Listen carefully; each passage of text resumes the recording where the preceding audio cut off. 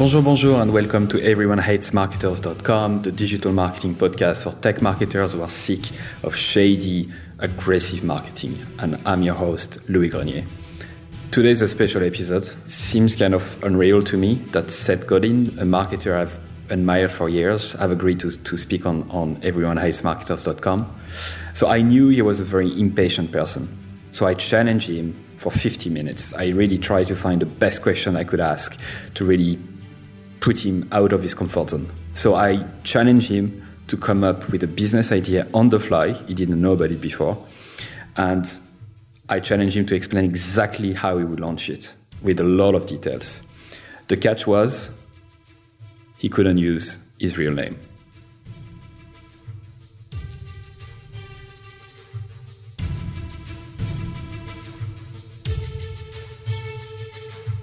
So Seth, thank you so much once again for being on the podcast. I have some bad news for you.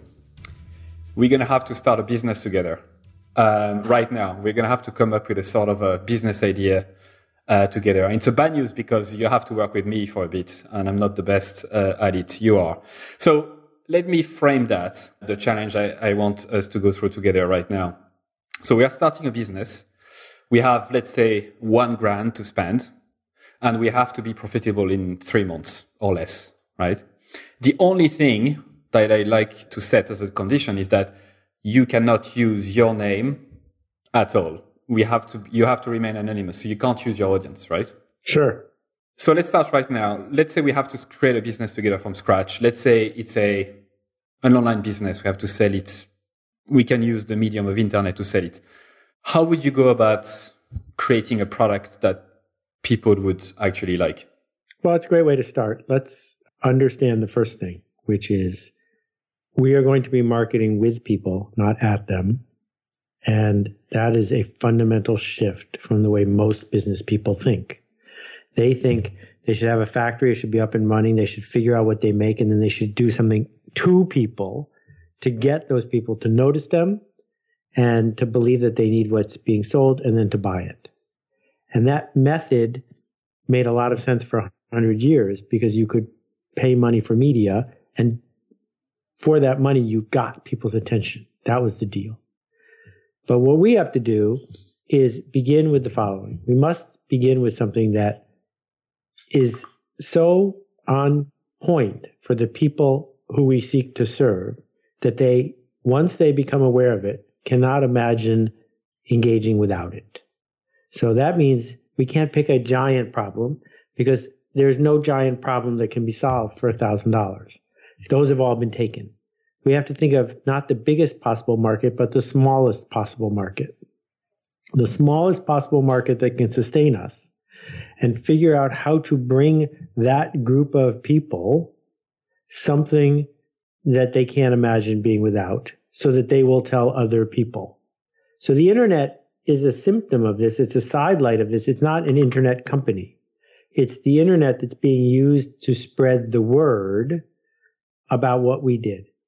So that's how I would begin. The smallest possible audience in a generous way where no one thinks we're interrupting them because they can't believe we have what they need. Okay. So let's get a little bit specific. Do you have anything in the top of your mind, a challenge that you encountered recently or a problem that you've seen recently that you think is worth solving for a particular small audience? Well, so if I have 90 days, I'm just making this up as we go here. Yep. What happens if I create a PDF document that is the 150 best Airbnb places to stay in Paris? Okay. It's going to take me, you're going to do this work actually. It's going to take you a week of real effort to visit places, take pictures, do an analysis, explain which are under smallest, which one. And in this 40-page document, you're going to be able to deliver to people real value about where they should stay when they're in Paris. And we're going to give it away. And we're going to give it away. We're going to make it a Medium post, and we're going to put it in other places so that anybody who searches for where should I stay in Paris is more than not likely to discover it. And even better, when people do discover it, they're going to tell other people they know because it's so beautifully done that this is something that they need. Okay. Over the course of the next month, we're going to focus obsessively about earning trust. We want to earn trust with the people who are seeking a place to stay, and we want to earn trust with people who are hoping that people will stay with them. And so we're creating a two-sided equation here where the word gets out that we're the person to ask about where to stay in Paris. We give great free advice. And the word gets out among people who are looking to rent their garage or villa or whatever, that this is someone who can find you the customers that you need. So we're going to spend a whole nother 5 weeks doing that, engaging with 100 to 1,000 people a day, back and forth, for free, online, until we're the indispensable middleman. And once that occurs, we'll make more than $1,000, maybe even $1,000 a day, because people on either side will come to us and say, I trust you. You've never steered me wrong. Can I give you some money to do X? Take me on a tour. Get me into a place I can't get into. Or come visit my villa and write a review of it honestly so that other people will see it. That middleman position is not currently filled in Paris. It could be filled by someone who has less than $1,000. And 90 days from now, we have an asset, which is people who trust us on both sides. And we will be able to turn that asset into a cash flow over time by serving the people we seek to serve. So let me break that down. First of all, the first task would be to actually create a sort of a PDF. So free content that is actually really valuable and something niche enough for people to be interested in. I'd like to get deeper than what you just said. Not only we should help people to find a great Airbnb in Paris, but I think we should help Americans to find a great Airbnb place in Paris, right? Right, because I'm an American. I think everyone is an American. Yeah. Yes. And I know you said Paris because you think I'm French, and actually I'm French, which is a great guess from you. No, but only messing to start, to go back to it.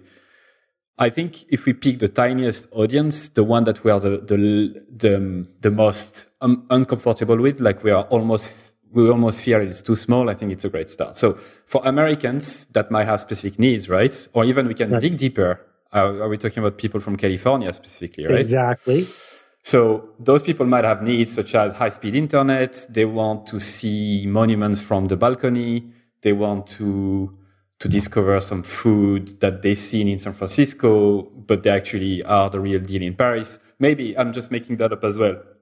But by niching down that much, we're able to exactly understand their problems. We create this big list that you make me do, and you pay me to do that, which is great. And so we have that, we publish that. Because you're anonymous, we can't use your name. How would we go about promoting it, this first piece of content?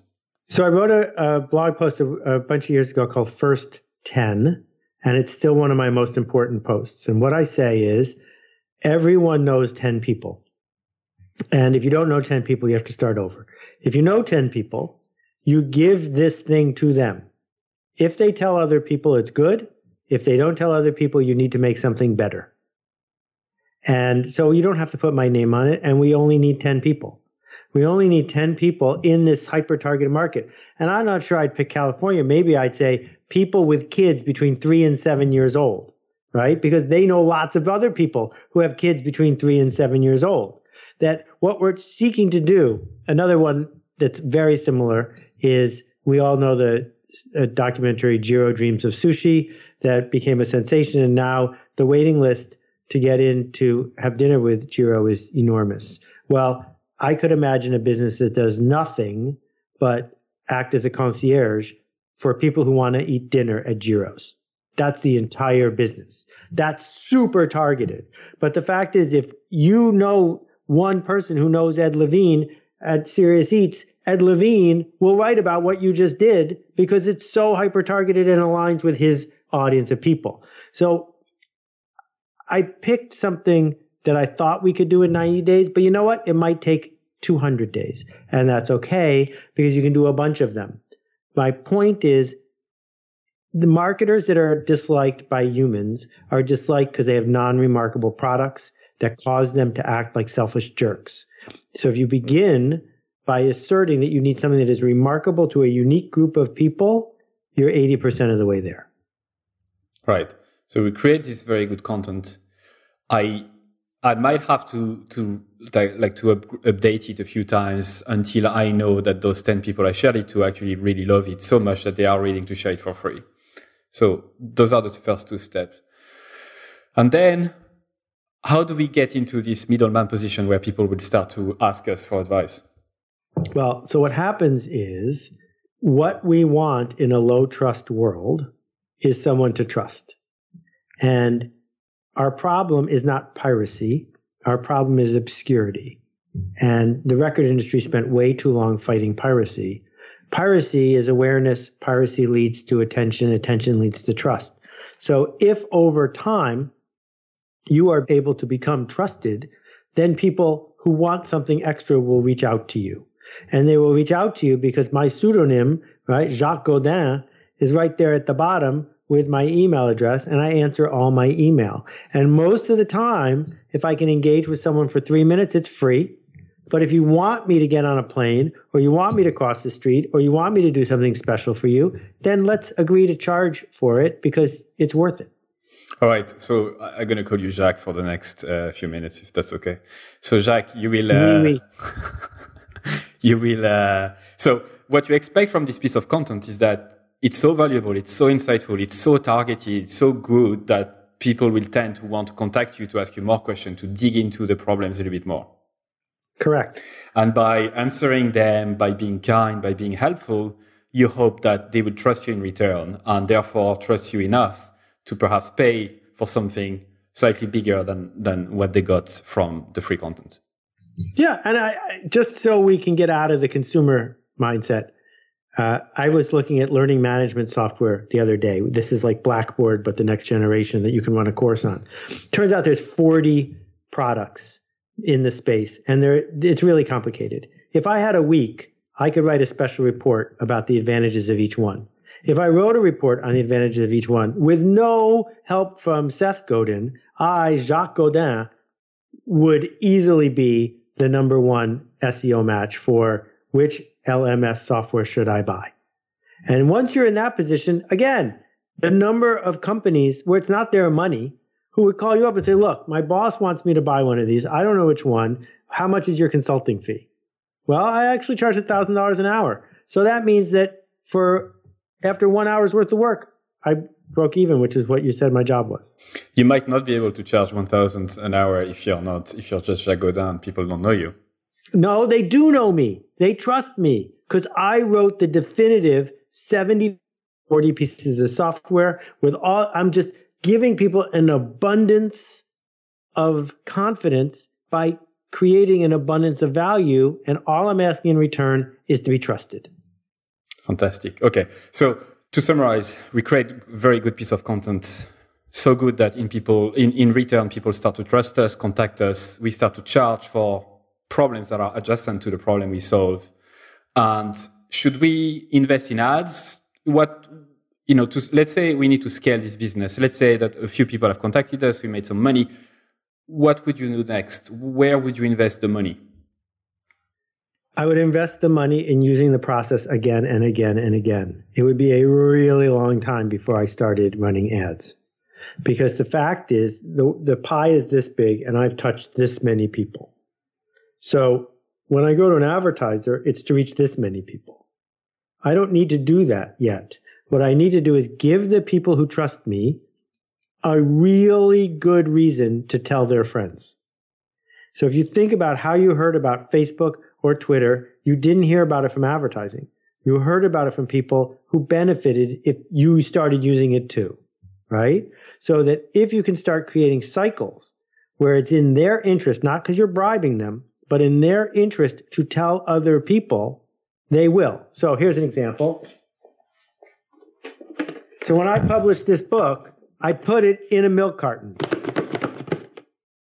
And only 5,000 people got it at the beginning. And I made no money, zero. I broke even. But if you got this and you read it, you decided that your job would be better if other people you worked with understood what the hell you were talking about. And so people put this on their desk. Because if it's on your desk, someone comes in and says, what's that? And you have a conversation about it. So that's got to, if you didn't say you wanted scale when you gave me the assignment, but if you want scale, you got to pick a solution that works better if my friends are doing it too. And one of my favorite examples is Alcoholics Anonymous. They're not anonymous. In fact, the first rule of Alcoholics Anonymous is tell other people about AA, because AA will work better if your friends aren't drunks, but if instead they're like you in recovery. That will make it better for you. And so that's how it spread to millions and millions of people. Well, fantastic. I think that's a great start for the episode. It's going to give a lot of people some ideas on where to start. Just to mention to the listeners who are not necessarily watching the video, you mentioned your book, The Purple Cow. Oh, I forgot all about the fact that we were only on audio. Yes, my book, Purple Cow, came in a milk carton. And I also want to say, since we're shifting gears, that's the most innovative, energizing way anyone has ever started a podcast with me. Good for you. Thanks. I'm definitely not going to edit that out. But let's go back a little bit to you. And I've listened to a lot of things from you. I've read your books, and I'm not going to repeat what a lot of people will be saying. I'm just curious about the type of kid you were. Were you very curious? Were you questioning your teachers to the point where, you were annoying them? What type of kid were you? Before I answer the question, I have to put a disclaimer here, which is that question is often asked by people who aren't you as a way of letting themselves off the hook. Because if we are different than the person who has done that other stuff, then it's not our fault because we weren't born that way. So I've studied a lot of people who have done creative work and who are artistic and have made change happen. And the only thing we have in common is that we have nothing in common. So tall and short, rich and not rich, grew up with great parents, grew up with no parents, all across the spectrum. Jeff Bezos, loving family, took him in, but Jeff Bezos did not grow up in the same kind of nuclear household that I did, right? So which is it? Which one do you want? And I'm not in his league in many, many areas, but I'm just using that as an example of someone I've talked to. The point is, I was super obnoxious as a high school student.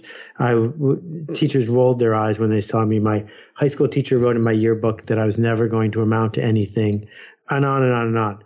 But I don't think that is a requirement to be somebody who learns to look at the world differently. I just think it happened to be true in my case. Fair enough. I wasn't asking that to know whether, people like you are more likely to succeed. I'm genuinely interested in the past, because that's usually the best prediction of the future and how people are. So let's go back to marketing a little bit more, because that's what I want to spend the most time speaking about. You touched on it at the start, but why do you think marketers have such a bad reputation in general? There are two reasons. The first reason is that most of us deserve it because we're selfish, lying, short-term thinking scum who believe that our job is to manipulate people as we market to them. But the other reason, which is just as big, is that people understand that they are culpable, that consumers fall for short-term stuff. They're not disciplined enough to ask the hard questions. They're looking for magic beans and rainbows and pots of gold. And we feel terrible when we get tricked, partly because we knew better. And so, the reason that buying a car in the United States is so horrible is because customers insist on it being that way. And if instead customers just paid the price the way we do with bread, that's the way cars would be sold. Car dealers do it the way they do it because even though we pretend we hate it, we do it with them because we want to feel like we could beat the system. That's a human failing, and we get punished for it all the time. So it's both. The marketers are bad and the consumers are bad together.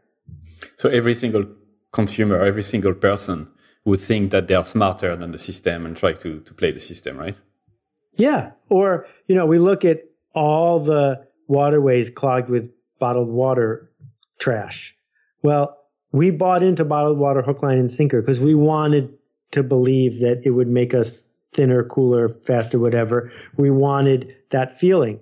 We didn't need bottled water, right? There are countries in the world where they do, but not where I live. And so consumers are culpable. We look at all the trash and we go, we hate marketers who got us to buy into this trash economy. Yeah, but we bought into the trash economy. And so it's both. That's an interesting take. I usually think about that. And, in the topic of fast food, for example, or shitty food that you'd buy in supermarkets, that are overly processed and fat and full of sugar. I talk to my friends about it sometimes. I'm like, I don't think it's the people's fault who buy the food that is cheap. I don't think it's them who are at fault. I think it's the big companies that have the big money behind them who are like trying to trick and lie and manipulate people into thinking that this is good food. It's 100% chicken or it's 100% whatever. So I'm torn with this. I don't think it's 50-50. I think it's big companies' fault first, right? Well, I didn't say it was 50-50. It's really hard to apportion blame. What I'm saying is the thing about responsibility is they don't give it, you take it. And when a culture says we're not going to stand for it, we have this wonderful process in most countries where the government ought to listen to us and make a rule, right? That the companies are incented by the fact that they're public. As public companies, they have investors. Those investors are us. The investors are short-term selfish people who want the stock to go up tomorrow. And so we push the companies to do the very thing we say we don't want the companies to do. And so it's this giant circle where everyone is responsible. Who is the most responsible? The well-paid CEO, for sure. Because the well-paid CEO needs to have the guts to look the market in the eye and say, no, we're not going to do that. We don't stand for that. And if you want to sell the stock, go ahead. Yes, that is her responsibility. But all of the factors at work make it so that she has to make that difficult choice. So I refuse to let anybody off the hook. I don't let myself off the hook. I think that the government is letting us down. The CEOs are letting us down. The shareholders are letting us down. And we are all of those. Let's get a little bit more detail about the bad marketing that we talked about. Is there any particular tactics or things that you see happening at the minute in digital marketing or marketing in general that you would consider to be plain wrong, like those so-called best practices that are plain wrong? Well, where does it start? It begins with the race to the bottom for attention. If you say my only job is to get eyeballs, and my job is to get eyeballs as cheap as possible, then you buy into algorithmic advertising. Then you buy into sneaking around tracking people's data. Then you buy into questionable content that you're busy paying for. Then you buy into the degradation of our culture as we rush to make everything dumber and make it more of a click. All of that starts with this misguided assumption that all attention is the same and that we don't need to be trusted. So that's part of it.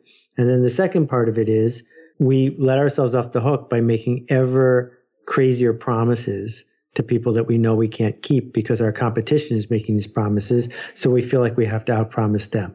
So that's where the flat belly diet comes from. That's where the idea of seducing people into going into debt comes from. Because we say, well, it's not me, it's my competition. Another race to the bottom. The reason I'm in this field is because at the same time, there's also a race to the top. And it turns out that if you go on the race to the top, you can win more reliably. It's just harder. So the race to the top is, how do I become the most trusted? How do I become the most distinctive? How do I become the most ethical? If you do those things, you win just as well. But it's not obvious how to get there. You need to think hard. So you mentioned there is not all the eyeballs are created equal. You shouldn't really chase any kind of clicks or all type of clicks. So how do we convince those marketers that genuinely believe 100% that attention is the only currency available out there? What would you say to them? Well, I need to talk to their boss, because the boss has said, we're going to make average stuff for average people. As soon as you commit to that, then the customer wants the cheapest one that they can find. And so now you're caught again in, how do I interrupt more people? How do I make it cheaper? How do I sell it cheaper? Once you buy into that cycle, everyone's acting rationally. My problem is buying into that cycle in the first place. So when you think about, Sam Walton said, the container ship is a miracle. How can I build $1 trillion company or $100 billion company? Well, that's sell average stuff at junkily made at the lowest price I can by eviscerating my communities and bringing it in from a low wage country, right? Well, the game theory there said that was in his interest because he couldn't build the other kind of company because that spot looked too hard to get to. But each community he showed up in, whether it was investors or customers, let him do it.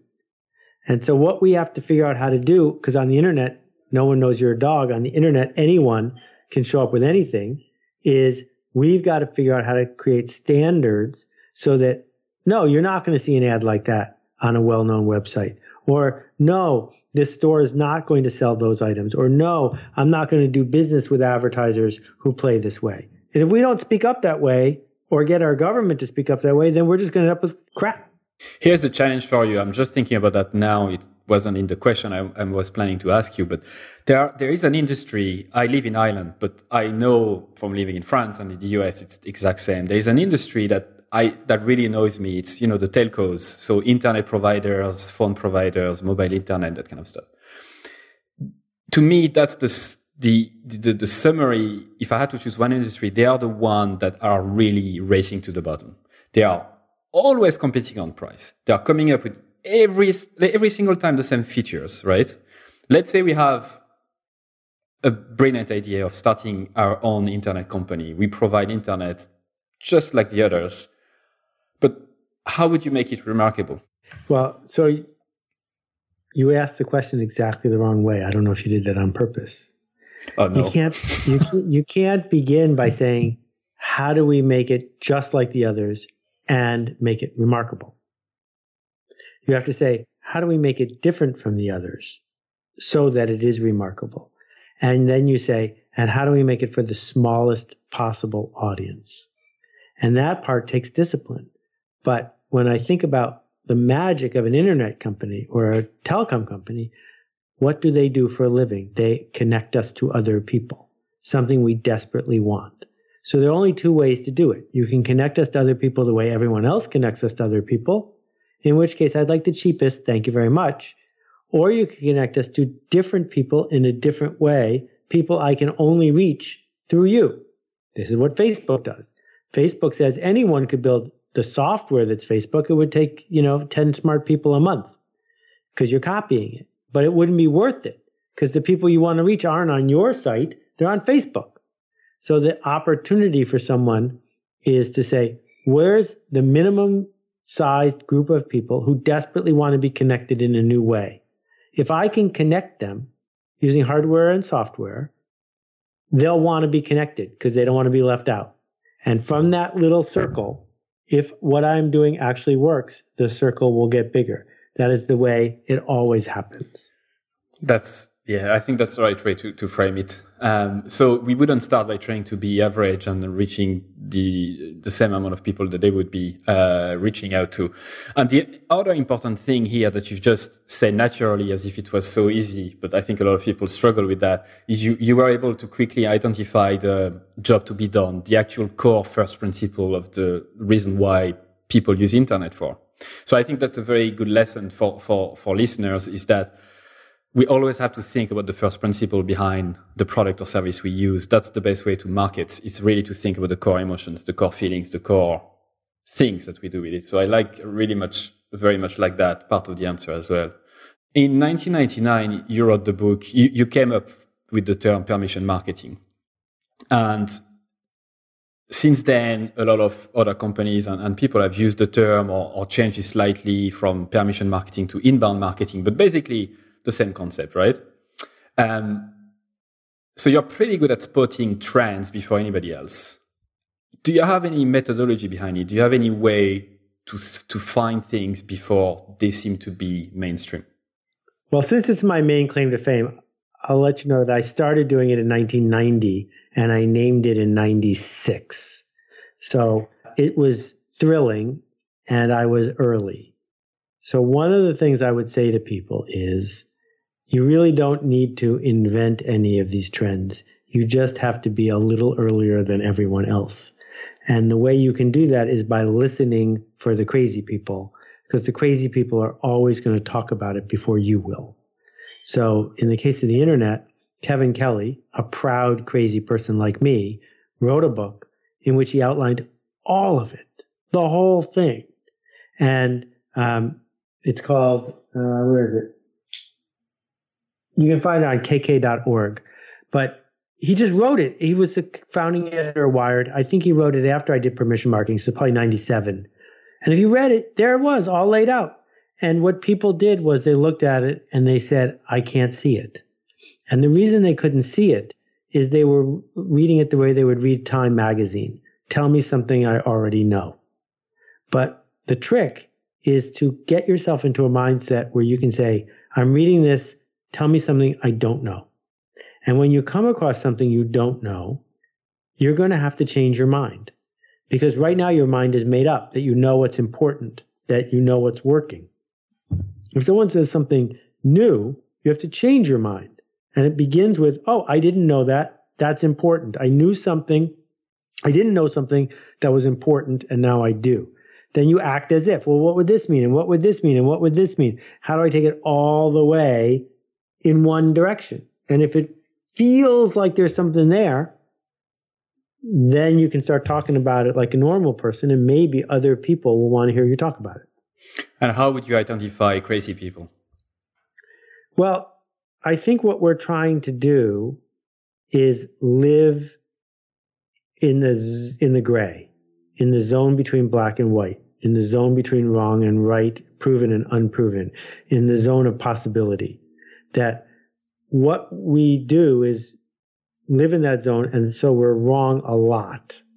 That's why people think we're crazy. Wrong a lot. And if you realize that being wrong is really cheap if you do it right, then you can live there for a long time because it's cheap to be wrong. And people don't remember all the times I was wrong. They just remember the 6 times I was right. When was the last time you were wrong? Well, there's a reason I don't have any money in the stock market, because every time I put money in the stock market, I am wrong. But the biggest one that I talk about was when I was sure that the World Wide Web was a fraud and was never going to work. And that cost me a couple $2 billion. So that was an expensive time to be wrong. But I still got to keep playing the game. So your core advice here would be to try to identify people who seem to be wrong quite a lot. But at least I think if they are wrong, they're taking risk, right? Yep. And so I would say the core advice, I'm not trying to reword what you said. I'm just trying to simplify it so that I understand it as well. Sure, no, you're doing great. It's trying to find people who take risk quite a lot, who say stuff as they are, who try to, who write quite a lot, who probably, or record videos on YouTube quite a lot. So probably people who would produce a lot of content, right? As the term is being used quite a lot. So people who take a lot of risk in that aspect. Well, let me just interrupt for a second. I don't think it has to be volume.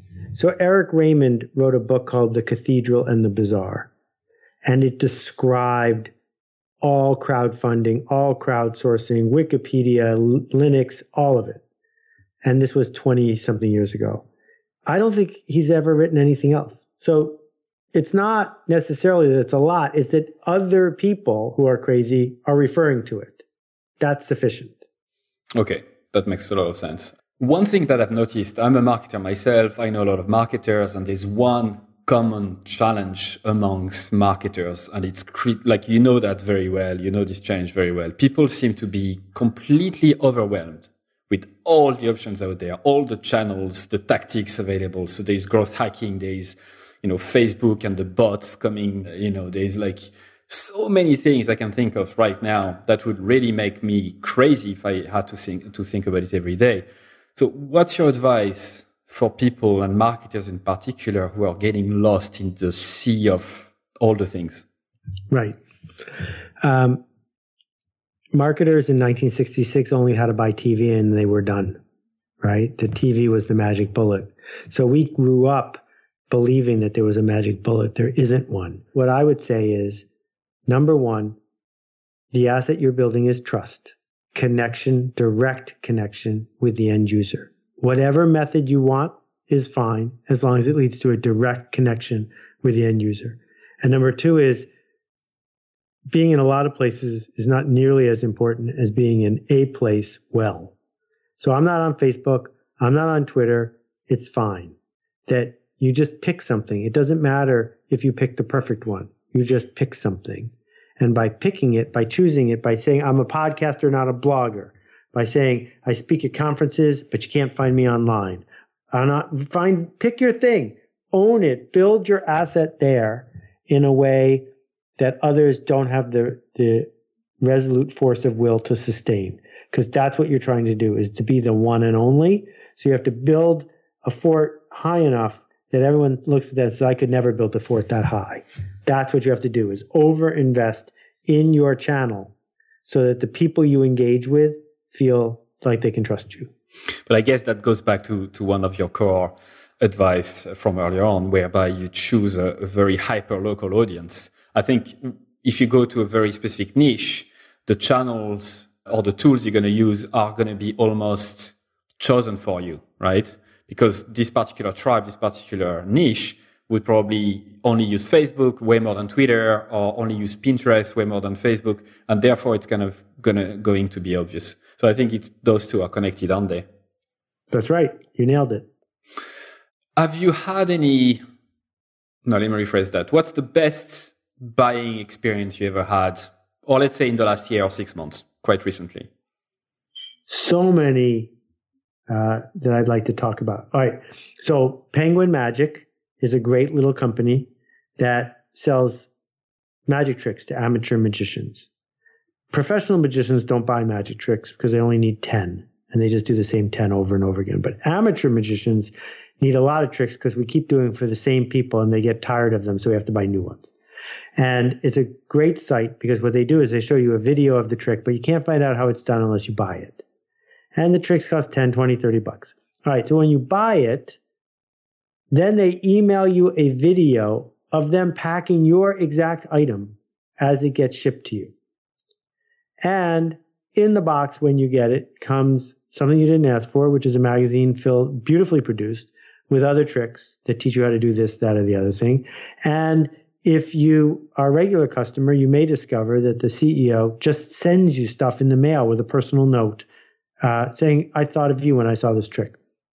How much does it cost them to do all this extra stuff? Pennies. I mean, they charged me $10 for a trick that they just emailed me the answer. There wasn't even a gimmick, right? So the margins are great. No problem. So that's one example that I'll give you. The other example I'll give you. Let me cut you right there. Yeah. What's the trick that you bought? Oh, I'm not doing any magic for you right now. I'm not prepared. No, I don't expect you to trick me with anything. But genuinely, what's the trick that you got? I do a lot of mentalism, mind reading tricks. And the trick that I'm thinking of now involves, it's an ordinary deck of cards. I hand it to you. I don't touch it again. And I ask you to put the trick, to separate the cards without looking at them into black and red. So without turning them over, red, black, red, black, right? So you put 26 in each pile. You're guessing. I turn the piles over. All the black are in one pile. All the red are in the other pile. I'm not going to ask you the question. It's so good. To get the trick, you have to pay $10. So here you go. It's so good. It's so good. All right. And then the other one is a little more subtle, which is Danny Meyer, the great New York City restaurateur, has some of the fanciest, nicest restaurants in New York, and there's no tipping allowed. Now, I don't know about Ireland, but I know in France it's a different thing. But in the United States, people tip 15% or so, and all the money goes to the waiter. The people in the back who cooked don't get anything. Danny thinks that's ridiculous and unfair. So he's betting his whole company on creating a new standard. And as a buying experience, it's extraordinary because your engagement with the staff, front of house and back of house, is different because the people who are working there feel differently about how and why they are serving you.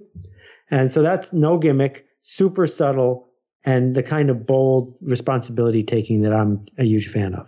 That's something I heard from an episode of Freakonomics, the podcast. So they were saying that this guy has more than one restaurant and he started to avoid tipping with this one restaurant. So let me just think about the benefits that happen. So there's one thing, first of all, when you don't expect tipping as a waiter, your relationship with the customer is much more genuine, right? So that's one thing that is said. The second is, if I remember well, that in the back of the house, those like the cooks and all of those people were generally paid way less. Don't remember why it happened, but they were paid way less. So in this instance, because it's against the law to give them tip money. That's it. So it's against the law. So now that everybody is not on tip, they were able to increase the pay for those people, if I remember well, so that people were happier and they were staying for longer because there was a low retention rate of particular people in the back of the restaurant. There's another benefit. I don't remember when. Well, actually, one of the big benefit that happened, one of the best thing that happened to him and the restaurant is that this move made him so much publicity that he was booked for months and months and months and months. So I guess he was being remarkable this way. But that's a very interesting topic. In France, you don't tip. In Ireland, you kind of tip. Sometimes you don't, but it's not as far as the US where you kind of have to tip. So it's a very strange place to be at the minute because you have to judge people based on their performance and then you don't tip them if they're bad or if you think they're bad, which is not really a good feeling, is it? Right. And so, but you asked me about the buying experience, and what it makes me feel like when I go is someone who is engaging with professionals who care about equity. And that feeling is one of the things I want when I go to a restaurant, because if all I want to do is eat, I stay home and have a can of beans. Yeah, it's all about the experience more and more. I'm interested to know, you've identified a lot of remarkable companies in the past. Do you have any example of remarkable companies that used to be remarkable that are not remarkable anymore? Well, almost every company I've ever mentioned is in that category. That's why I don't mention them as often, because it's a curse. What happens is competence is something that a lot of people like the feeling of. And as an organization gets bigger, the people they hire tend to be people who want to feel competent. That you join a 500-person company not because you want to be a egg-throwing pioneer, but because you want to do a, quote, good job, unquote. So what happens is when you get after 100 or 200 or 400 people and you're good at something, you want to stay good at it. Well, eventually you start defending your old win, even though the outside world has raised the bar, you're afraid to. Because in order to change, you must become incompetent again. Because change always creates incompetence on the way to a new kind of competence. And so we end up with this cycle. So we see, McDonald's was a super remarkable company in 1958. In 1958, if you were driving across the country, you only had two choices: eat lousy food that might make you sick or eat McDonald's. That was extraordinary. But then they went through a 40-year period of time when they were just defending something that they stood for. And over time, you can't keep growing. Over time, it peaks. And, it was interesting to watch my friends at Lululemon stumble last week because same-store sales were way down. And one reason they were down is the easiest thing to do if you're Lululemon is to sell what you sold yesterday. Because if you roll out something new and bold, it might not work. And so you don't. And so again, figuring out which areas you're willing to be incompetent at is the only way to grow. So how would you advise, let's say, a company that have quite a lot of employees where they're not really, it's not easy for them to be flexible that much, at least on paper. How would you advise them to become incompetent again? Well, we must begin with what's your asset. Is it your relationship with suppliers, your relationship with the stock market, your relationship with customers? Because you don't want your asset to get broken. But if you take part of that asset and put it into an experimental mode, that's how you can grow with advantage. So when I was at Yahoo, I sat down with the CEO and co-founder, and I said, Jerry, here's what I want to do. I want you to cut my salary by 80%, give me 2 employees, and let me go across the street. And we will build stuff that will siphon just 1% of Yahoo traffic and keep you from having to buy the next company for $10 billion. That we can be a skunkworks to build those things. So what assets would Yahoo put on the table? 1% of the daily traffic. Point it to mysterious new stuff, right? Let the core group do what the core group does.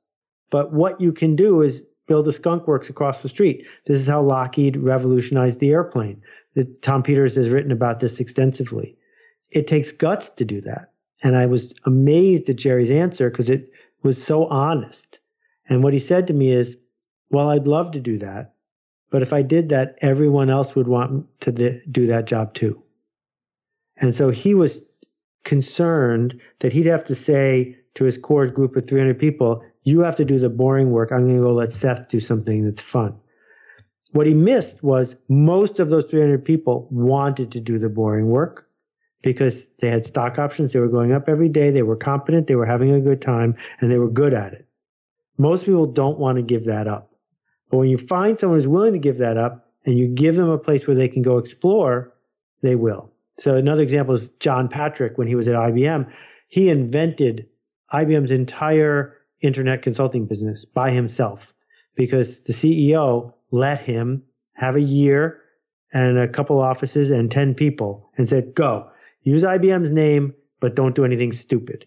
He did things that might fail, but he didn't do things that would bring shame upon IBM. So your across the street description is actually on purpose. You wouldn't advise leaders to let a group of 10 people just working in the same office, just in another location, right? You would advise them to get away from the main. I think that's essential because here's the asset that's not helpful. The asset that's not helpful is all the people around the water cooler. The asset that's not helpful is your instinct to level off and sand off the edges. That's not what makes your company good. It's just a byproduct of the fact that your company is good. So you got to get away from that, and you get away from it by physically leaving the building.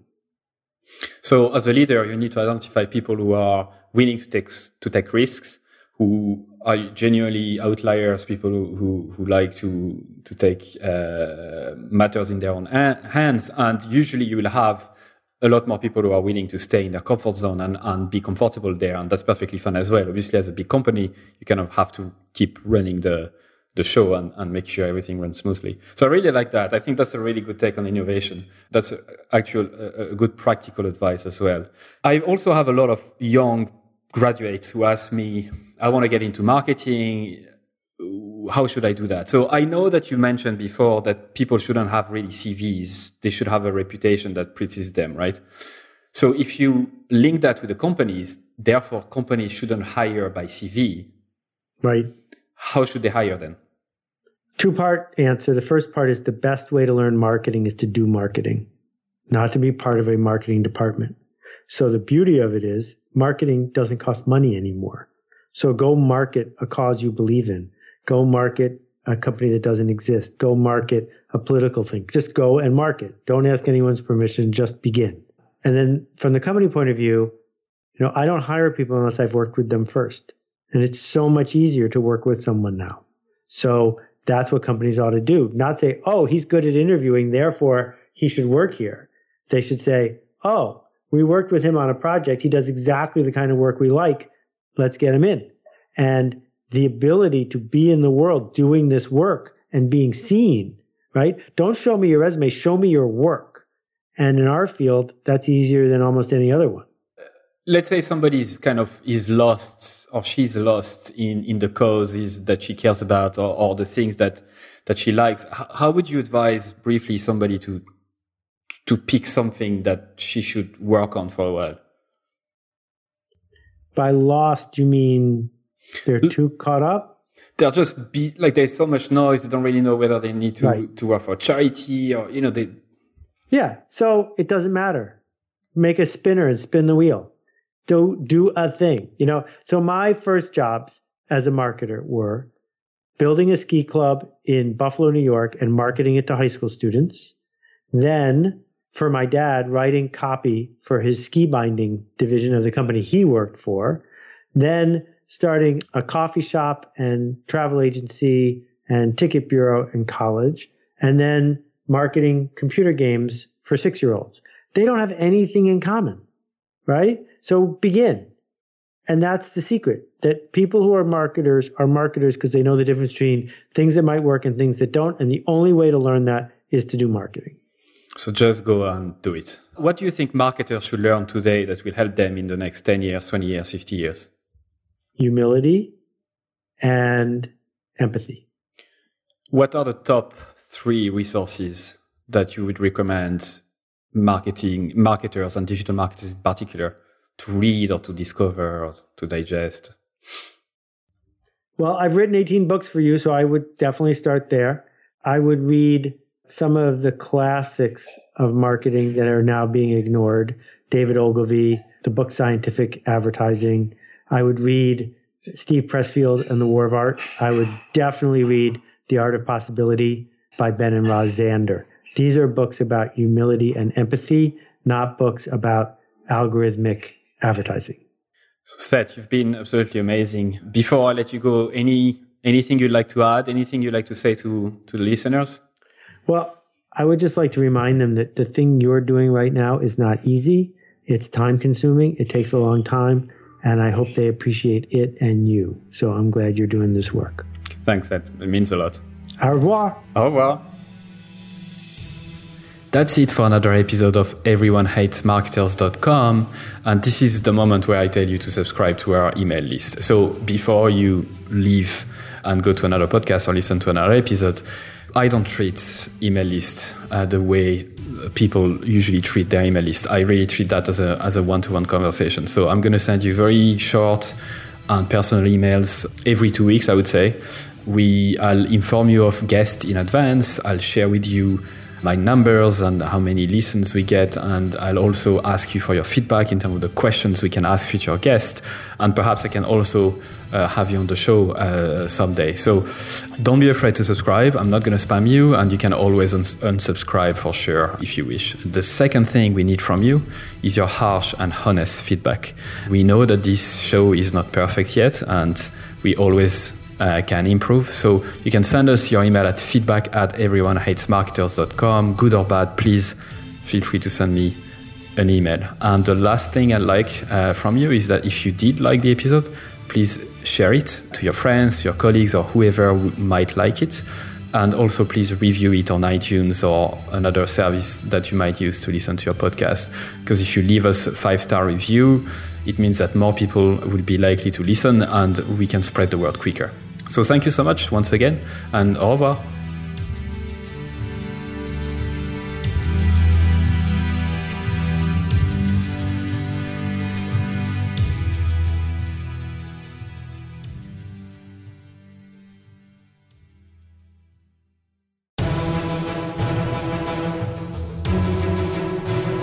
And that's it for another episode of everyonehatesmarketers.com. Thank you so much for listening. I'm super grateful. I'd love for you to consider subscribing to my daily newsletter, Monday to Friday, called Stand the Fuck Out Daily. I send very short, hopefully interesting, surprising, shocking, entertaining content to help you stand the fuck out. It's at everyonehatesmarketers.com. You can subscribe for free and obviously unsubscribe whenever you want. I'm just going to read a couple of emails that I got recently as a reply. Juma said, your content attacks the mind primarily, which is such a good thing because most of us are skilled at what we do, but we don't have the courage to do it our way. Mark, who just subscribed a couple days before, said, this is my first issue of your newsletter. Love it. Glad I subscribed. Brianna said, I just realized this morning that my email habit is now to 1, skim through the list, 2, select all unread industry email except yours, 3, delete and don't think twice, 4, quickly skim yours. Amy said, also loving the new content that's coming from you. It feels really lovely. Candle said, I like your writing a lot. It really resonates. There's so much bullshit out there. It's good to touch the authentic. And Chloe said, where is the I fucking love this email button? Brilliant. I hope you subscribe. You'll be joining more than 14,000 subscribers at this stage, which is crazy. It's the size of a small stadium. Anyway, thank you so much. See you on the other side.